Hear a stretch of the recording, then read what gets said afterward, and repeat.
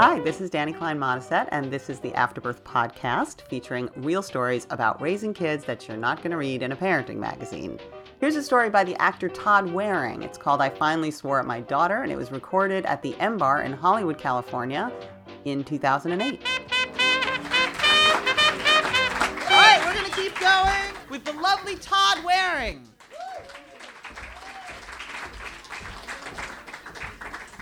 I finally swore at my daughter the other day. She's 13, going on Satan.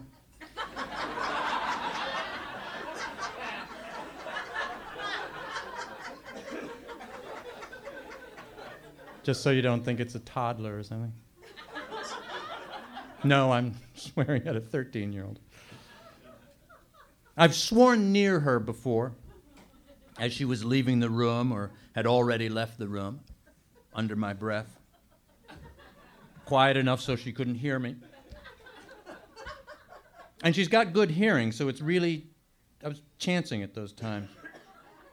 All those times that she really pissed me off. All those times that she told me she didn't care what I thought and told me, what are you going to do about it? Nothing you can do about it. You always say you're going to take away TV, but that doesn't last. What are you going to do about it?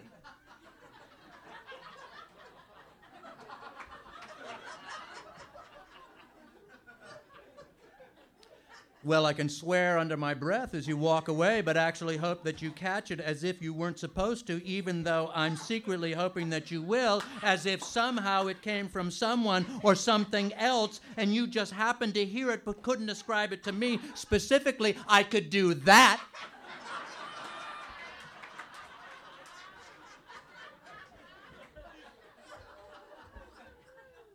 And just a side thing here, when they berate you for not sticking to the rules that they hate, what is that? It's knee-jerk opportunism. It's like a guy being flogged on a pirate ship going, "You skipped one, lame-o!" I don't get it. Anyway. It took me a while to figure out what I had been doing when I was sending these little bombs into the ether. I know I felt better saying it. Really feels good. It's wrath. One of the sins, wrath. But as I look back on it, I knew I didn't want her to think that they actually came from me. I don't know if there's a word for that kind of talking, you know, where other than passive-aggressive, and I think it applies more to actually hoping the person does know where this insane attack is coming from. No, it's more like you want them to hear it, but you don't want them to know where it's coming from. It's ventriloquism. It's ventriloquism talking. Now, I was just trying to hang it in the air there somewhere and hope that she'd just sort of walk into it anonymously, just bump her head into it and assess it in a kind of positive self-help way. Just boom, I'm a fucking asshole. Let me just think about that and see if that's...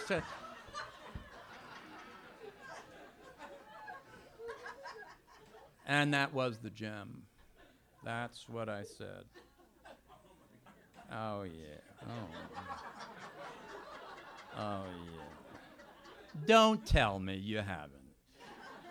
This was all unexamined until the one day when I let it fly right there. She was right there. Boom. I let it go. I mean, I turned away as I said it, but she heard it. And the scene was this. It's morning. It's on a school day. My daughter has already skipped her first class, which is another story. It's AMPE. It's morning gym class. It's a kind of Guantanamo for tweeners. It starts at 7:30 a.m., so I have a certain amount of sympathy, and we won't go into how many times she has skipped AM PE, so just so you know that there is a limit to sympathy. So now we're working on 8:30. We have moved past PE and quickly into first period, and I am in the office writing a note for the school about the lateness. I am perjuring myself for my daughter. And what is the fucking late note anyway? It's a collusion in the joint cover-up of mutual failure.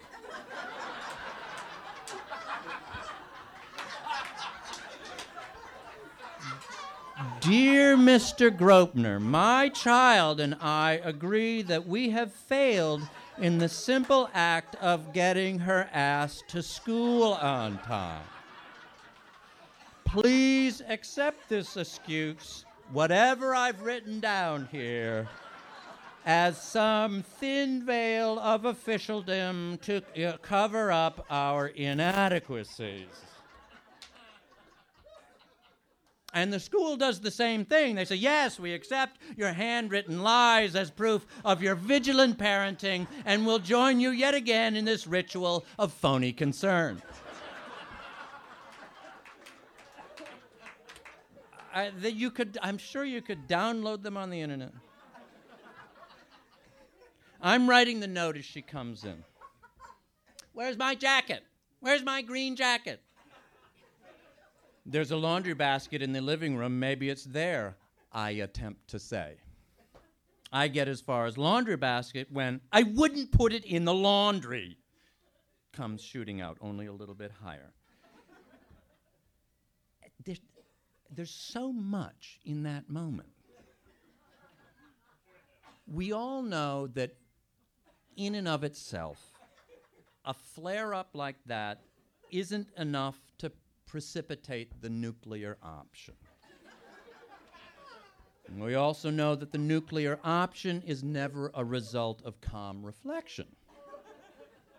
I'm writing you a note, a complete fabrication on your behalf, so that you can slip back into school with as little fuss as possible. You've asked me to help locate the jacket that you've never put away properly ever anyway.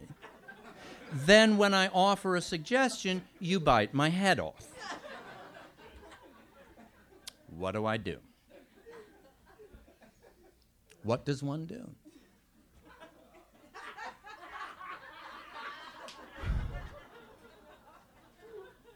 Honey, that's a hurtful tone. I can't even begin to see my way to that kind of even-handed response because of the blood that is filling up in my eye sockets. No response would be a very good choice and probably would have been the best approach. You know, when they get the last word, it's one of those, and it's one of those outrageously ugly comments. It just sits there ringing in the air, untainted by anything that I add, and that's when they can hear themselves. That's when they can hear themselves as others do. And that's when she learns. And that's not what happened here.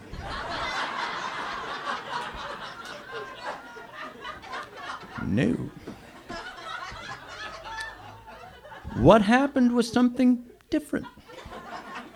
What happened was I turned away from her and muttered, "Fucking asshole."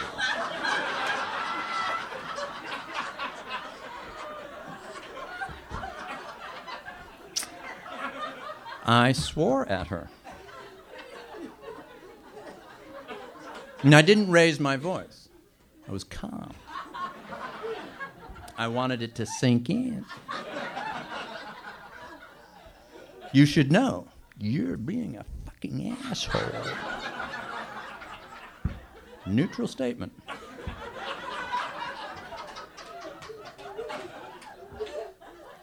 Lay of the land. And then I waited. What's she gonna do? And she hates swearing. Oh, it's truly offensive to her. She's a highly sensitive and still somewhat innocent fucking asshole.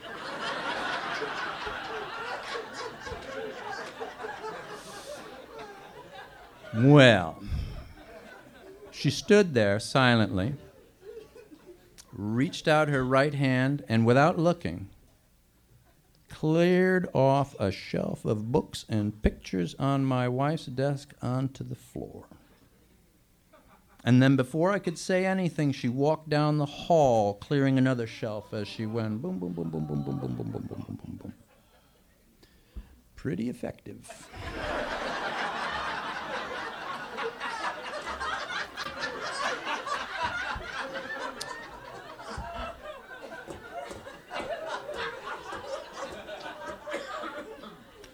Now what? I didn't respond to the shelf clearing. What's to say? You fucking asshole. I had raised that point earlier.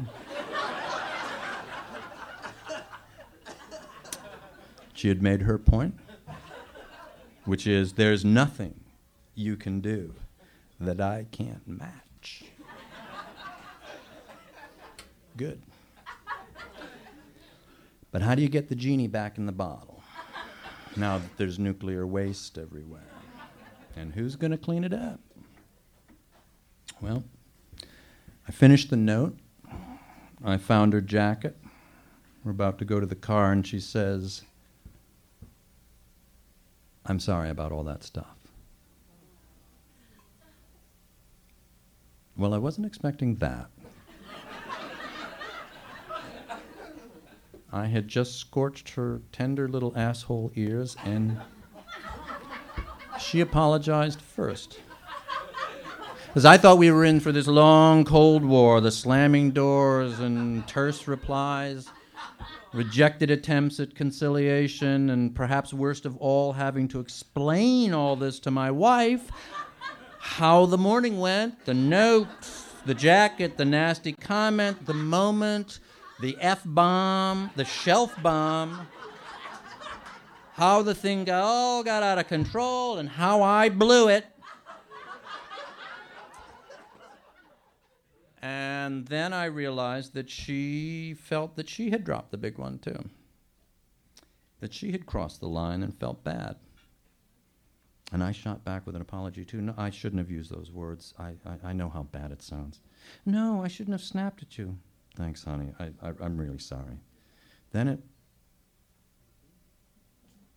went away. And it stayed away. And it never came back.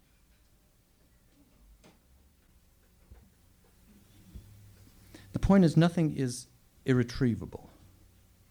And sometimes what seems like the worst thing is just fodder for something better. My daughter's not a fucking asshole.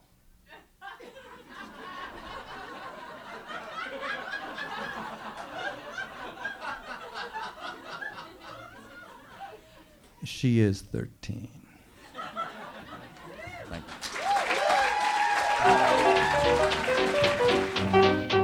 For more information about Afterbirth, the live show, the book, or the podcast, please visit www.afterbirthstories.com. Thanks.